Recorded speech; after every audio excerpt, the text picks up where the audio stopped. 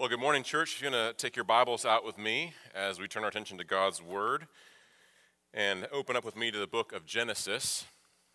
We're looking this morning at chapter 41, and if you're looking at the black Bible in the chair that you're sitting in, that should be found on page 34 and 35 of that black Bible. I'll give you a moment to get there with me. And as always, we encourage you to keep your Bible open and follow along as we read and discuss and think about God's Word, asking that the Lord would help us to understand and apply it to our lives. Keep your finger in Genesis 41. You don't need to turn to the Psalms, but one of the things I love about the Psalms is how the Psalms teach truth by painting a picture. You can kind of think of a psalm as a canvas in which God as the artist is teaching through the paintbrush. And one of the word pictures that I love in the book of Psalms is in Psalm 84. In verse 5 of Psalm 84 states the truth. Blessed are those whose strength is in you, whose heart are the highways to Zion. So the believer is pictured as a pilgrim journeying through this life to know God and love God and to follow God. And then the word picture continues on in verse 6. As they go through the valley of Baca, they make it a place of springs. The early rain also covers it with pools.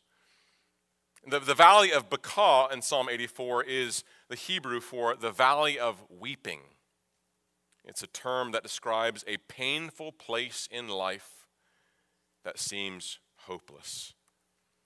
But what the psalmist is showing us is that as pilgrims walk with God and walk through the desert wastelands of the valley of Baca, they make it a place of springs. In other words, God transforms the dry desert wasteland into a lush green paradise for those who find their strength in God. What a beautiful picture for the people of God, especially when you find yourself in that valley of weeping. Well, we've been walking with Joseph ever since chapter 37 of the book of Genesis. And after God gave Joseph two dreams in chapter 37, dreams that were pointing forward, they're kind of God's word to Joseph about his future exaltation. Amazing dreams, God's word to Joseph. Well, all that happens after those dreams is he sinks lower and lower into a dark valley of weeping. Betrayed by his brothers, thrown into a pit and left to die, sold into slavery in Egypt, falsely accused by Potiphar's wife, and then locked in prison. Joseph has gone from one pit to another pit for the past 11 years. Well, last week in chapter 40, after he helps the cupbearer by interpreting his dream, the cupbearer gets out. It finally seems like there's a glimmer of hope that maybe Joseph will get out of prison. But if you remember how chapter 40 ends, he doesn't get out. Instead, he sinks deeper into this dark valley of weeping. Chapter 40, verse 23 ends saying, "The chief cupbearer did not remember him, but forgot him." So there's Joseph, forgotten in prison, left waiting in prison for 2 more years. But I want us to skip ahead. We're going to take a sneak peek into the end of our chapter this morning. So look at me at chapter 41, verse 51. If you're like me, sometimes you just want to sneak ahead to the end and look at the end. So that's what we're going to do this morning. Verse 51, Joseph called the name of the firstborn Manasseh, for he said, God has made me forget all my hardship and all my father's house. The name of the second he called Ephraim, for God has made me fruitful in the land of my affliction. What a wonderful picture. We kind of see Psalm 84 working out in reality in his life. Joseph's still in prison. He's still in the land of his affliction. But we see this dry valley of weeping being transformed into this green, lush garden because he's finding his strength in God. God made him fruitful in the land of affliction. That's wonderful, right? I mean, who of us wants to be able to say that God has made us fruitful even in the land of affliction? You want that? Sign me up, right? How do we do this? How does it happen? What do we need as the people of God to be fruitful in the land of affliction? Well, if you're taking notes, point number 1 is this. Trust the God of perfect timing. Trust the God of perfect timing. And we're going to see this point in verses 1 through 14 of our text. So let's look at God's word, starting in verse 1 of chapter 41. After 2 whole years, Pharaoh dreamed that he was standing by the Nile. And behold, there came up out of the Nile 7 cows, attractive and plump, and they fed in the reed grass. And behold, 7 other cows, ugly and thin, came up out of the Nile after them and stood by the other cows on the bank of the Nile. And the ugly, thin cows ate up the 7 attractive, plump cows. And Pharaoh awoke. And he fell asleep and dreamed a second time. And behold, 7 ears of grain, plump and good, were growing on one stalk. And behold, after them sprouted 7 ears, thin and blighted by the east wind. And the thin ears swallowed up the 7 plump, full ears. And Pharaoh awoke, and behold, it was a dream. So in the morning his spirit was troubled, and he sent and called for all the magicians of Egypt and all its wise men. And Pharaoh told them his dreams, but there was none who could interpret them to Pharaoh. Then the chief cupbearer said to Pharaoh, I remember my offenses today. When Pharaoh was angry with his servants and put me and the chief baker in custody in the house of the captain of the guard, we dreamed on the same night, he and I, each having a dream with his own interpretation. A young Hebrew was there with us, a servant of the captain of the guard, and we told him, and he interpreted our dreams to us, giving an interpretation to each man according to his dream. And as he interpreted to us, so it came about. I was restored to my office, and the baker was hanged. Then Pharaoh sent and called Joseph, and they quickly brought him out of the pit. And when he had shaved himself and changed his clothes, he came in before Pharaoh. So chapter 41 begins, and we're told that Pharaoh has 2 dreams. Joseph had 2 dreams in 37. The baker and the cupbearer had 2 dreams. Now Pharaoh has 2 dreams. And the first dream had 7 attractive, healthy, plump cows coming out of the Nile River after eating the reeds there, then only to be eaten by 7 ugly and thin cows. Kind of a nightmare, if you ask me. It's a wonder he's troubled, right? The second dream was similar. 7 healthy ears of grain were swallowed up by 7 thin and blighted ears of grain. So when Pharaoh awakes, verse 8 tells us that his spirit was troubled. He was anxious. He was distressed. He was bothered. Think about it. For years, the Nile River was a source of water that created a stable economy and a rich agriculture for Egypt. So it might be a desert wasteland, but you get the Nile River. It's going to produce stability for the land. But what did these dreams mean? The wise in Egypt, the magicians were gathered together, but they couldn't help them. No one could interpret the dreams. And so Egypt's ruler is left in this place of distress and a troubled spirit, and he's helpless. Nothing he can do. But after years of waiting, 13 years of waiting, Joseph is quickly, we're told, brought up out of the pit. After taking a shower, presumably, changing his prison clothes to be presentable for Pharaoh, and shaving, Joseph finds himself standing before Pharaoh, the ruler of the mightiest empire on earth in that time. Notice the time marker in verse 1. It says, after 2 whole years. was talking to Pastor Tyrone this week, and we were talking about this, and he says, why 2 years? That's a good question. Why 2 years? Why not 1 year? Or better yet, if you're Joseph, why not 2 weeks? Here's the answer. I don't know. And Pharaoh didn't know. God knew, though. And God, who knew how long it was necessary, God was at work in Joseph during those 13 years of being enslaved to Potiphar or being locked in prison. Remember what we looked at in Romans 5 last week. Paul writes, we rejoice in our sufferings. Why, Paul? Knowing that suffering produces endurance, and endurance produces character, and character produces hope, and hope does not put us to shame because the love of God has been poured out in our hearts by the Holy Spirit. God's at work within Joseph, producing this character, producing this hope, producing this realization of God's presence and his love. God knew down to a second how long it would take to cultivate the hope and the character that was necessary to be developed within Joseph through that trial. That's why it was 2 years. But it's also interesting. God not only knew how long it would take to develop this character and hope with him, God also knew, I think, Joseph's limits. God is a tender God. God is a compassionate God. God knows us intimately.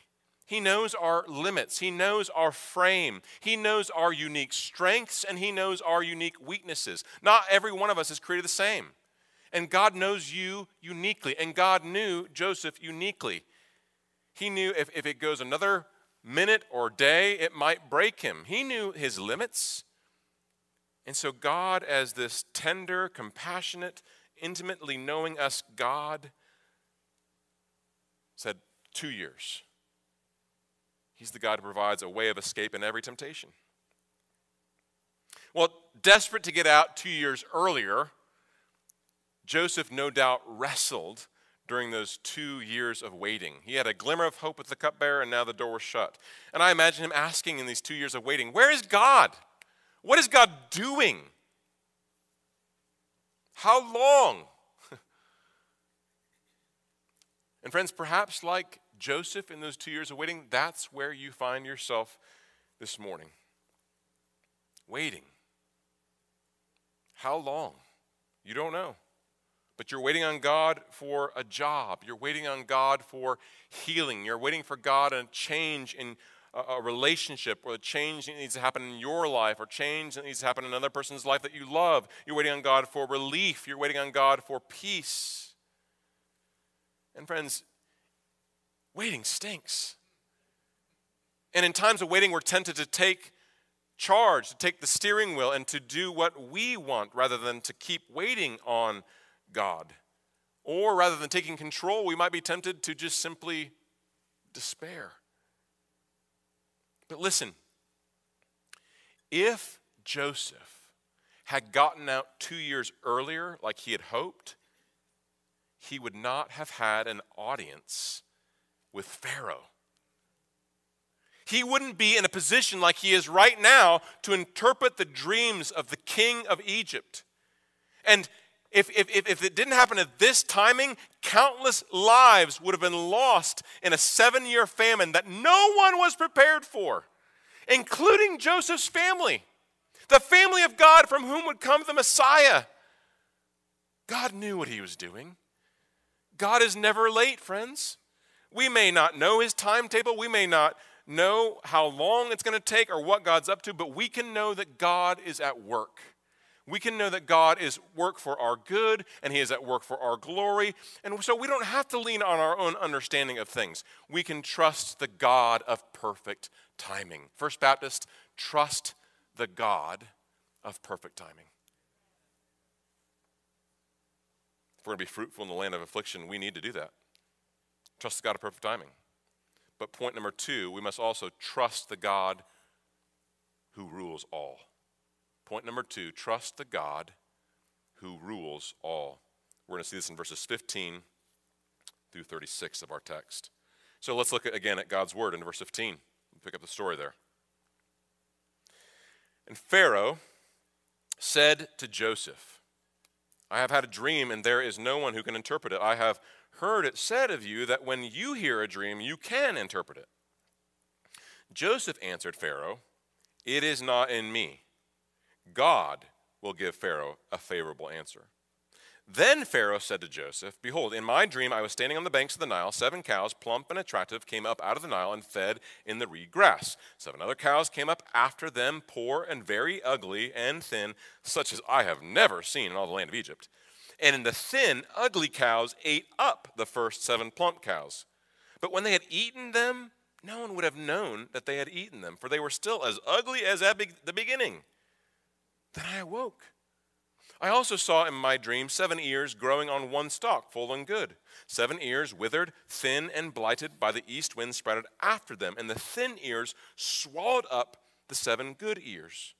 And I told it to the magicians, but there was no one who could explain it to me. Verse 25. Then Joseph said to Pharaoh, the dreams of Pharaoh are one. God has revealed to Pharaoh what he is about to do. The 7 good cows are 7 years, and the 7 good ears are 7 years. The dreams are one.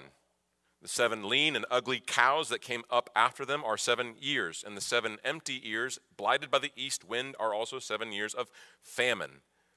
It is as I told Pharaoh, God has shown to Pharaoh what he is about to do. There will come 7 years of great plenty throughout all the land of Egypt, but after them there will arise 7 years of famine, and all the plenty will be forgotten in the land of Egypt. The famine will consume the land, and the plenty will be unknown in the land by reason of the famine that will follow, for it will be very severe. And the doubling of Pharaoh's dream means that the thing is fixed by God, and God will shortly bring it about. Now, therefore, let Pharaoh select a discerning and wise man and set him over the land of Egypt.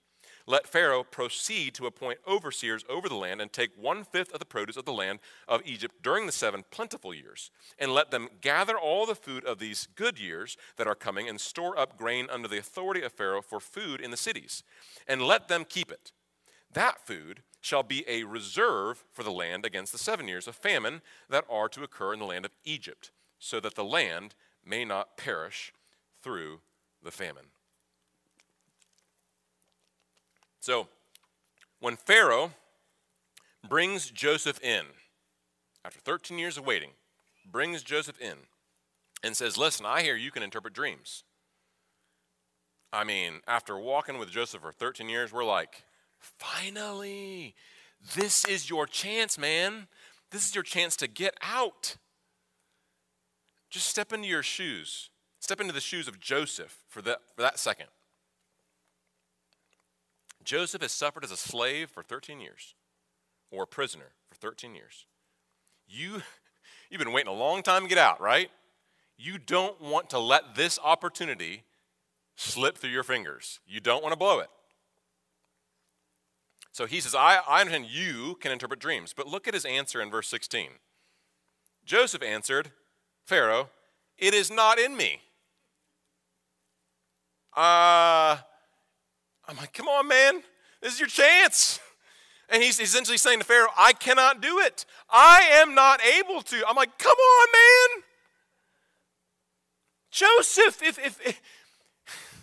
if Pharaoh needs your help, don't you want to make yourself indispensable? This is your job interview. But instead of pointing to himself and saying, yeah, I've been known to interpret a dream or two, he doesn't. He's truthful. I can't do it. Instead, he puts the spotlight on God. He makes much of God. It is not in me, Pharaoh. God will give Pharaoh a favorable answer. Joseph's response is honest, but let's not miss, it's also risky. He's been waiting 13 years. Pharaoh might hear him say, I can't do it, and just say, okay, fine, go back to prison then. And Pharaoh and Joseph's overlooked, and he's back to where he started. But Joseph's answer, I think, reveals something to us about his heart. Joseph's answer reveals his confidence in God. He doesn't need to lie. He doesn't need to promote himself. He's able to freely tell the truth and leave the results to God. Why? Because he trusts the God who rules all. What about you? What about me? When I look at myself in the mirror here, it's just kind of convicting. Are you eager for the people around you to notice your accomplishments? Are you hoping that they'll see your abilities, your gifting, your rewards, what you're capable of?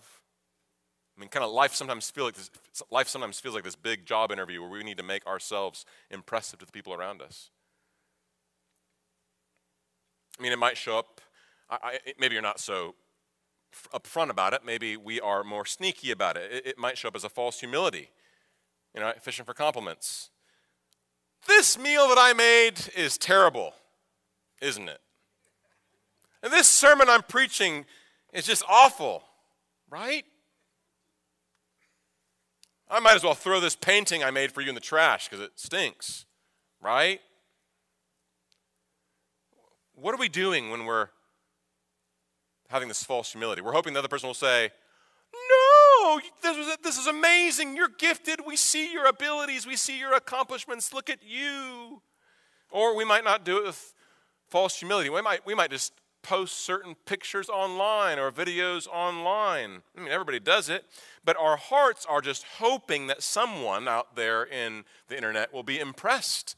Maybe someone will even be jealous of our abilities, accomplishments, of where I went to vacation, what I ate whatever you want to post, right? Or if our hard work or our achievements go unnoticed by our boss at work or our family at home or our friends at school, we might become angry. We might become grumpy or bitter.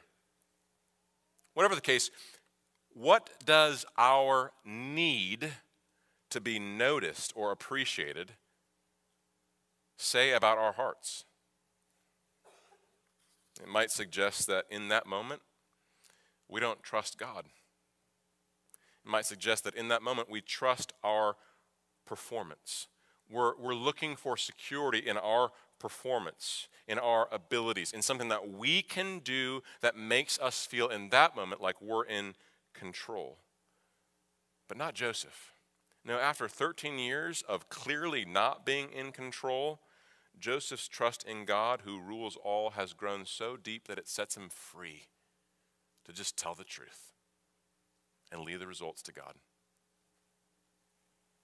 Well, after Pharaoh retells his dreams, Joseph then turns around and, by God's grace and his help, interprets the dreams. The 7 cows and 7 ears of grain represent 7 years. After 7 years of abundance and bumper crops like Egypt hasn't seen before, Egypt will then have 7 years of famine, terrible famine that they have not seen before. But the dreams are not just about the future. They're also about God's sovereignty. The dreams are also about God being in control. You see, at this time in history, Egypt was a global superpower. And Pharaoh was a ruler that was on the verge of being like a godlike king. Whatever he wants, he gets. He is the authority of authorities in the land. But look at verse 25. Joseph, slave, prisoner, now brought before this Pharaoh, Joseph said to Pharaoh, the dreams of Pharaoh are one. God has revealed to Pharaoh what he is about to do. Who's in charge about what's going to happen in the next 14 years? God is. He's showing Pharaoh what God is about to do. And in Pharaoh's helplessness, he can't even interpret his own dreams. The wise men can't interpret the dreams. The magician can't interpret the dreams. He's troubled. Joseph is reminding the king, Pharaoh, in his moment of helplessness, who is in charge. It's God. The 7 years of abundance and famine are what God is about to do. It's interesting, Joseph's courage before this ruler stands out as a stark contrast to what we saw in his brother, Judah, back in chapter 38. Judah was driven by fear. Judah's Judah's concern in chapter 38 was what people thought of him. He was driven by this concern that people would laugh at him. And his fear of man drove him deeper into darker and darker sins with him and the people around him. But in contrast, Joseph is not afraid of man. Joseph stands confident before the most powerful man on earth because he feared God more than he feared man. Well, how did he get there? Joseph feared God because he knew God. And he knew God because he knew God's word. Look again at verse 25. God has revealed. Through this dream, God was speaking not only to Pharaoh, he was speaking to Joseph. God has revealed to Pharaoh what he is about to do. Verse 28. God has shown to Pharaoh what he is about to do. So friends, if you struggle with fear, if you struggle with insecurity, and we all do in different ways, the way to overcome that fear, the way to overcome that insecurity is not by looking in the mirror and trying to make yourself look great. The way to overcome that fear is by looking up at God, by digging into the Bible where God reveals himself as great and awesome and as the one who rules all. Another place we see God's rule in this section is in verse 32. Look at verse 32 again. He says, the doubling of Pharaoh's dream means that the thing is fixed by God, and God will shortly bring it about. God does the fixing, God does the bringing it about. Pharaoh's dream, the fact that it came in pairs meant that Joseph saw that it came in pairs meant two things. Number one, it's fixed by God. This is guaranteed, it's going to happen. Second, the fact that it was two dreams meant that God is going to do it shortly. It's going to happen soon. Just in a little bit of time. And so if Pharaoh doubts God's word to him, he could just keep on living, ignore this interpretation given by Joseph, and keep on living business as usual. But if Pharaoh believes God's word to him, then it means that something has to change. Pharaoh has to act on God's word as an expression of that belief. Fast forward to our day today. Jesus has promised us, the church, in Revelation chapter 22, "Behold, I am coming soon." How long is soon? Just a short time, right? And his point is that final day when Jesus comes back as he has promised to sit on his throne and judge the world, he's saying it is both fixed by God, it's going to happen, it's guaranteed, and it's soon. Church, do you believe that? Do we believe that? How we live reveals whether or not we actually believe Jesus. If we live, Jesus says he's coming soon, and if we live as if this world is the most important thing, that what we watch on ESPN later this afternoon is the most important thing, and what we do at work is the most important thing, if we believe that what happens in this world is the most important, if we prioritize the things of this earth over the things of heaven, if we prioritize the praise of man more than the praise of God, we only show that we don't actually believe that Jesus is coming soon. How would you live differently if you believed that Jesus was coming soon? Would it change the way that you think about your belongings and your bank account? Would it change the bitterness that you're holding on to because of a conflict that you're in? Would it transform what you rejoice in or what you mourn over? Would it change the way that you think of or interact with others during another presidential election? Jesus made it clear in Matthew 28:18, all authority in heaven and on earth has been given to me. There's not a blade of grass or a distant galaxy that does not belong to him and is under his rule. He is the king. And he is sovereign over the rolling of dice, over weather patterns, over nature, over disease, over demons, over Satan, over death itself. He rules over nations and kings. He turns the heart of a king like a man turns water in the palm of his hand. He rules all. And so if we're going to be fruitful in the land of affliction, we need to believe that. We need to trust the God who rules all. Point 3, and our last point. To be fruitful in the land of affliction, point 3, trust the God who exalts the humble. Trust the God who exalts the humble. This is verses 37 through 57. Look with me at verse 37. This proposal pleased Pharaoh and all his servants. And the Pharaoh said to his servants, "Can we find a man like this in whom is the Spirit of God?" Then Pharaoh said to Joseph, "Since God has shown you all this, there is none so discerning and wise as you are. You shall be over my house, and all my people shall order themselves as you command. Only as regards the throne will I be greater than you." And Pharaoh said to Joseph, "See, I have set you over all the land of Egypt." Then Pharaoh took his signet ring from his hand and put it on Joseph's hand and clothed him in garments of fine linen and put a gold chain about his neck. And he made him ride in his second chariot. And they called out before him, "Bow the knee!" And thus he set him over all the land of Egypt. Moreover, Pharaoh said to Joseph, "I am Pharaoh, and without your consent, no one shall lift up hand or foot in all the land of Egypt." And Pharaoh called Joseph's name Zaphanath-Paneah, and he gave him in marriage Asenath, the daughter of Potiphar, a priest of On. So Pharaoh went out over the land of Egypt, and Joseph was 30 years. So that's the marker. He was sold into slavery when he was 17, now he's 30.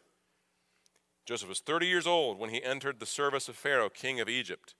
And Joseph went out from the presence of Pharaoh and went through all the land of Egypt. During the 7 plentiful years, the earth produced abundantly, and he gathered up all the food of these 7 years, which occurred in the land of Egypt, and put the food in the cities. He put in every city the food from the fields about it. And Joseph stored up grain in great abundance, like the sand of the sea, until he ceased to measure it, for it could not be measured. We'll pause there for a second. So Joseph's interpretation was both honest and difficult. 7 years of abundance, also followed by 7 severe years of famine. But his interpretation also came with a wise proposal. Listen, Pharaoh, during the years of plenty, store up 20% of all the grain so that you have food to sustain people during the 7 years of famine. Put people in charge of building the elevators, or the grain stacks, and gathering the grain and storing that food for the famine. And so Pharaoh and his officials listen to Joseph, and they take notice. That sounds like a good plan. But they take notice not because Joseph graduated with honors from the top agricultural or community development college in Egypt. He didn't go to Cornell, he didn't go to Harvard, he didn't go to the top schools in Egypt. No. In verse 38, Pharaoh said to his servants, "Can we find a man like this, in whom is the Spirit of God?" That's why they took notice.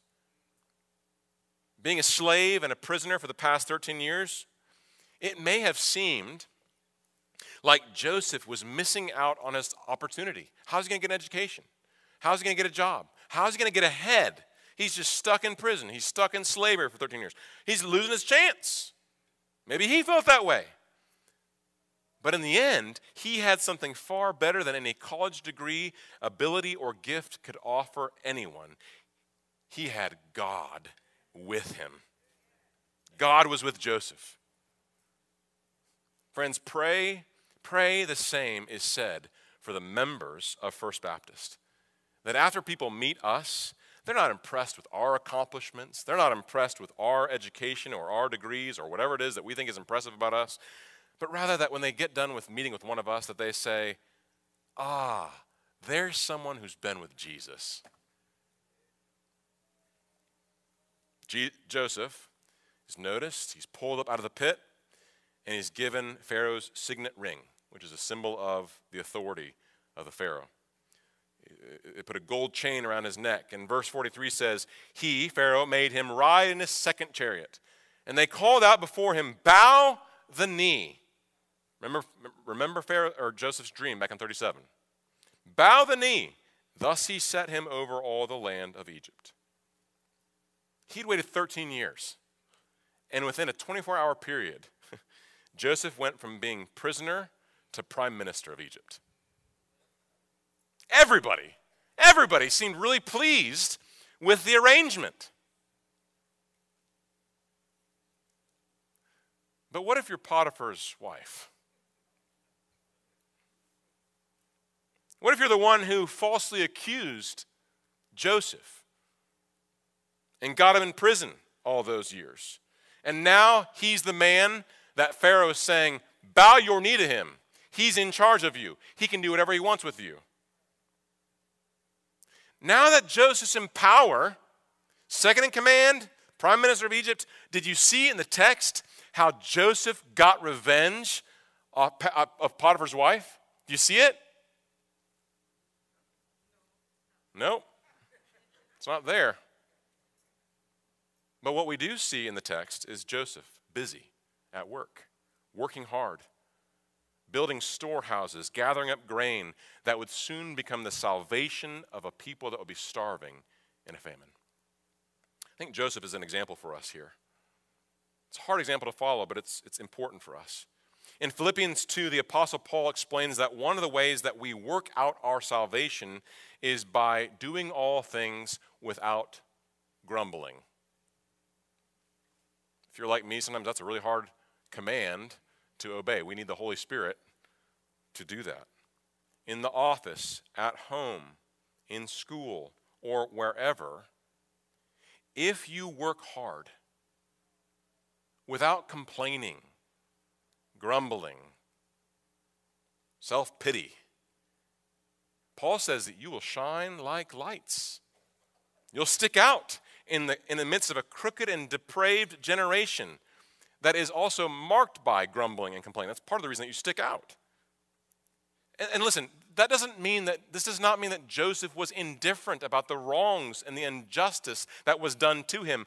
But it seems that rather than taking vengeance into his own hands and avenging himself, he leaves it to the wrath of God. He leaves it in the hands of a God who sees, who cares for him, and who will make it right, as he promises he will in Romans 12, verse 19. Let's go back to the story here in verse 50. Before the year of famine came, 2 sons were born to Joseph. Asenath, the daughter of Potiphar, priest of On, bore them to him. Joseph called the name of the firstborn Manasseh, for he said, God has made me forget all my hardship and all my father's house. The name of the second was Ephraim, for God has made me fruitful in the land of my affliction. The 7 years of plenty that occurred in the land of Egypt came to an end, and the 7 years of famine began to come, as Joseph had said.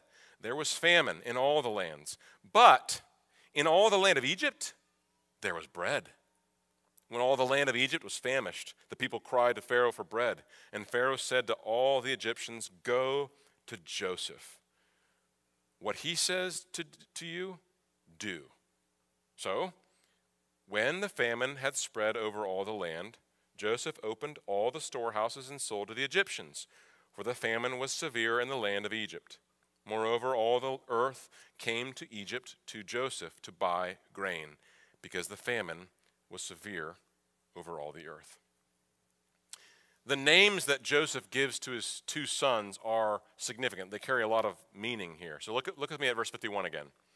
Joseph called the name of the firstborn Manasseh, for, he said, God has made me forget all my hardship and all my father's house. You'll see in your footnote there, the ESV, Manasseh is the Hebrew word meaning making forget, right? So knowing how painful the last 13 years of his life had been, it's understandable that Joseph might want to forget those last 13 years, right? But by naming your kid forget, aren't you reminding yourself of the very thing you're trying to forget? I think part of what's going on here is by forget, he doesn't mean what we tend to think by forget. By forget, Joseph does not mean that God would come and erase his memory with a neuralizer or some science fiction tool where you just flash this light and your memory is erased. No, he doesn't mean that. You can't just forget the painful past that he had been through. I think what he's saying is that the scars from his past, they may not disappear. He may carry the scars from those past 13 years all his life. But now, by forget, he means he'd see them from a different perspective. Every time he says, Manasseh, forget, making forget, he would remember that instead of being abandoned by God like maybe he felt like he was, those scars would be a reminder and a testimony of God's presence with him the whole time. It'd be a testimony of God's faithfulness to keep his word. It'd be a testimony of a God who has the power to redeem the past. As the preacher says in Ecclesiastes 3:11, God has made everything beautiful in its time. And the preacher's point in Ecclesiastes is that our God is one who for his people takes every thread, every event in your life, good and bad, and he's weaving together everything into this beautiful tapestry, including the painful, gut-wrenching, I want to throw up threads of your life. And he weaves them together, making everything beautiful in its time, making something good for his people. And what's interesting is I think that by God's grace, Joseph began to see the beauty, the beautiful tapestry that God had been weaving together. God gives him a sneak peek. And he names his second son Ephraim. Verse 52. Why? For God has made me fruitful in the land of my affliction. Ephraim sounds like making fruitful in Hebrew. So Joseph had longed and prayed for years for God to take him out of slavery, for God to take him out of prison, for God to get him out of Egypt so he can go back home. But God's plan for Joseph was not for him to leave Egypt, but to be fruitful in the land of his affliction. In Egypt. He doesn't leave Egypt. He just becomes fruitful in Egypt. And so the painful scars of his past, betrayed by his brothers, sold into slavery, falsely accused, put in prison, all these painful scars of his past, which once did not make sense and were ugly to him, these scars, which are still there, have become beautiful. He's seeing what God is doing. And he sees it as thousands of families come to him. And from his scar-ridden body, he hands out the life-saving grain to those who would die had Joseph not been there.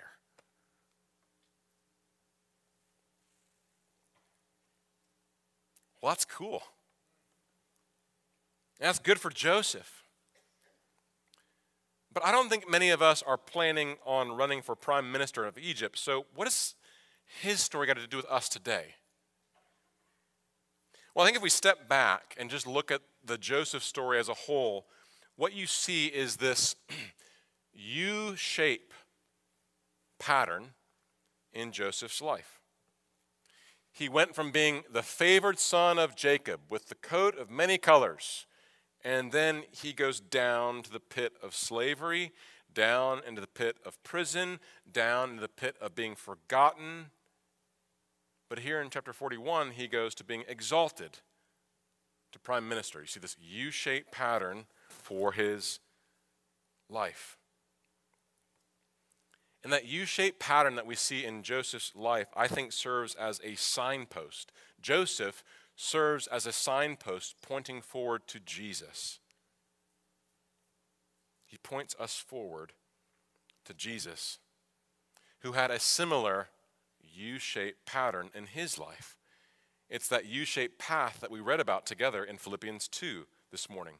Jesus, who in eternity past existed in wonderful and perfect fellowship and love in the glory of God the Father, seeing the plight of sinful man in love, humbled himself, taking on the form of a servant, born in the likeness of man.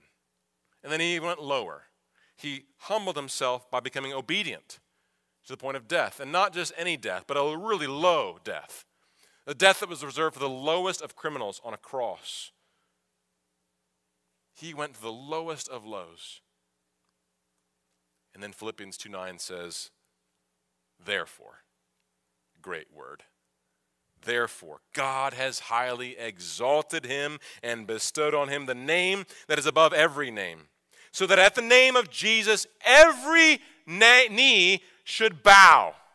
You hear the echo from Joseph? In heaven and on earth and under the earth, and every tongue confess that Jesus Christ is Lord, to the glory of God the Father.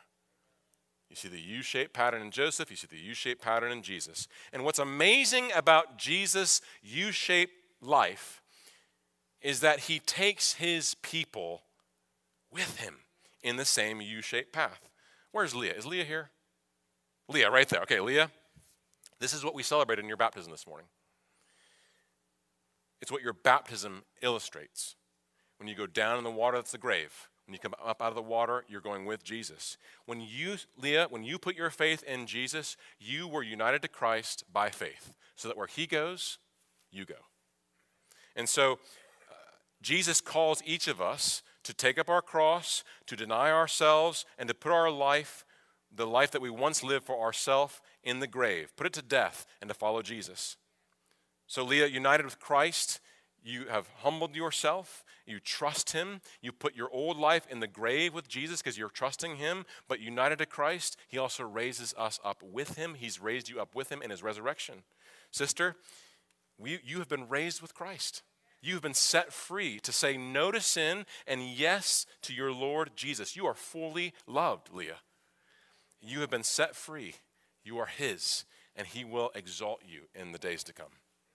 Friends, it's not just true for Leah. That's just true for all of us.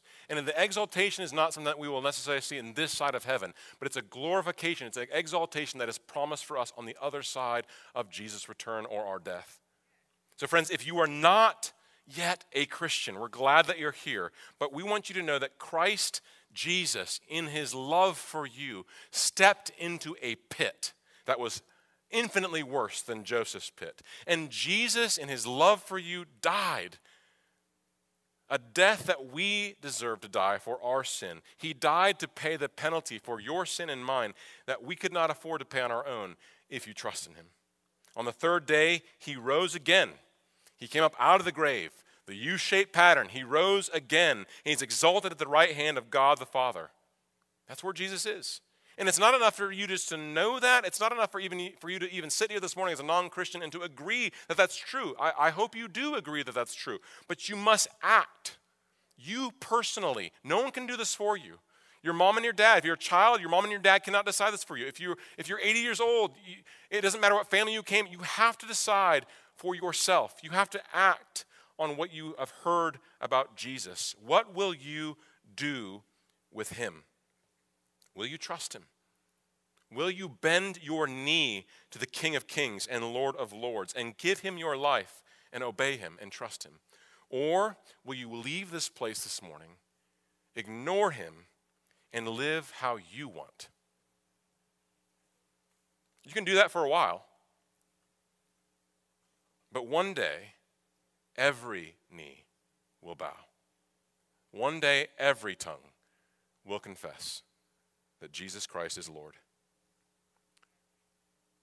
His delay in allowing us to live and to hear his word today is God's patience with us. It's his mercy with us. We're not promised tomorrow. We're not promised that we're going to live tomorrow. We're not promised that Jesus won't come today. He might come before the end of this sermon. So the delay that God gives us, the time that he gives us, is a chance for us to repent It's a chance for us to trust in Christ, stop trusting ourselves, and to trust in Jesus. But there's coming a day when that opportunity will be gone, and that door will be shut. So I plead with you, my non-Christian friend, don't put it off any longer. Turn from your sin. Turn away from your self-reliance. None of us are good enough. That's why we're here as church members. And put your faith, put your hope, put your trust in Christ alone. Now, does that mean if you put your faith and trust in Christ that life will be easier for you? No? Thank you. Not necessarily. It very likely will get harder for you. But we trust him because he's worthy of our life. We trust him because he's the God who exalts the humble. But it's hard putting your life that you've been building to make much of yourself in the grave. Because what if he's not telling the truth? What if he doesn't exalt the humble? How can we know that God will keep his word to exalt the humble?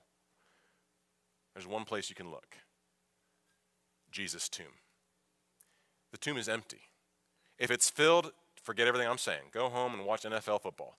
But if it's true, if the grave is empty, then he is worthy of your life. And he will lift you up. He will exalt you in due time. 1 Peter 5, verse 6, humble yourselves, therefore, under the mighty hand of God, so that at the proper time he may exalt you. Let's pray. Father, we thank you again for your patience and your mercy in our lives. We thank you for Jesus, who, though he did not have to, in the sense that there was something in us that made us worthy of his life and his death and his resurrection. We thank you that in his love for us and in his love for you and his commitment to your glory, he went low so that he could bring us up from the pit of hell and sin and death. And not because we've been good people, not because we are worthy, but because of your grace. We thank you for your promise that those who trust in you, those who repent, those who humble themselves before you and give their lives to you, you will lift up. Help us to trust you. In Jesus' name we pray. Amen. Amen.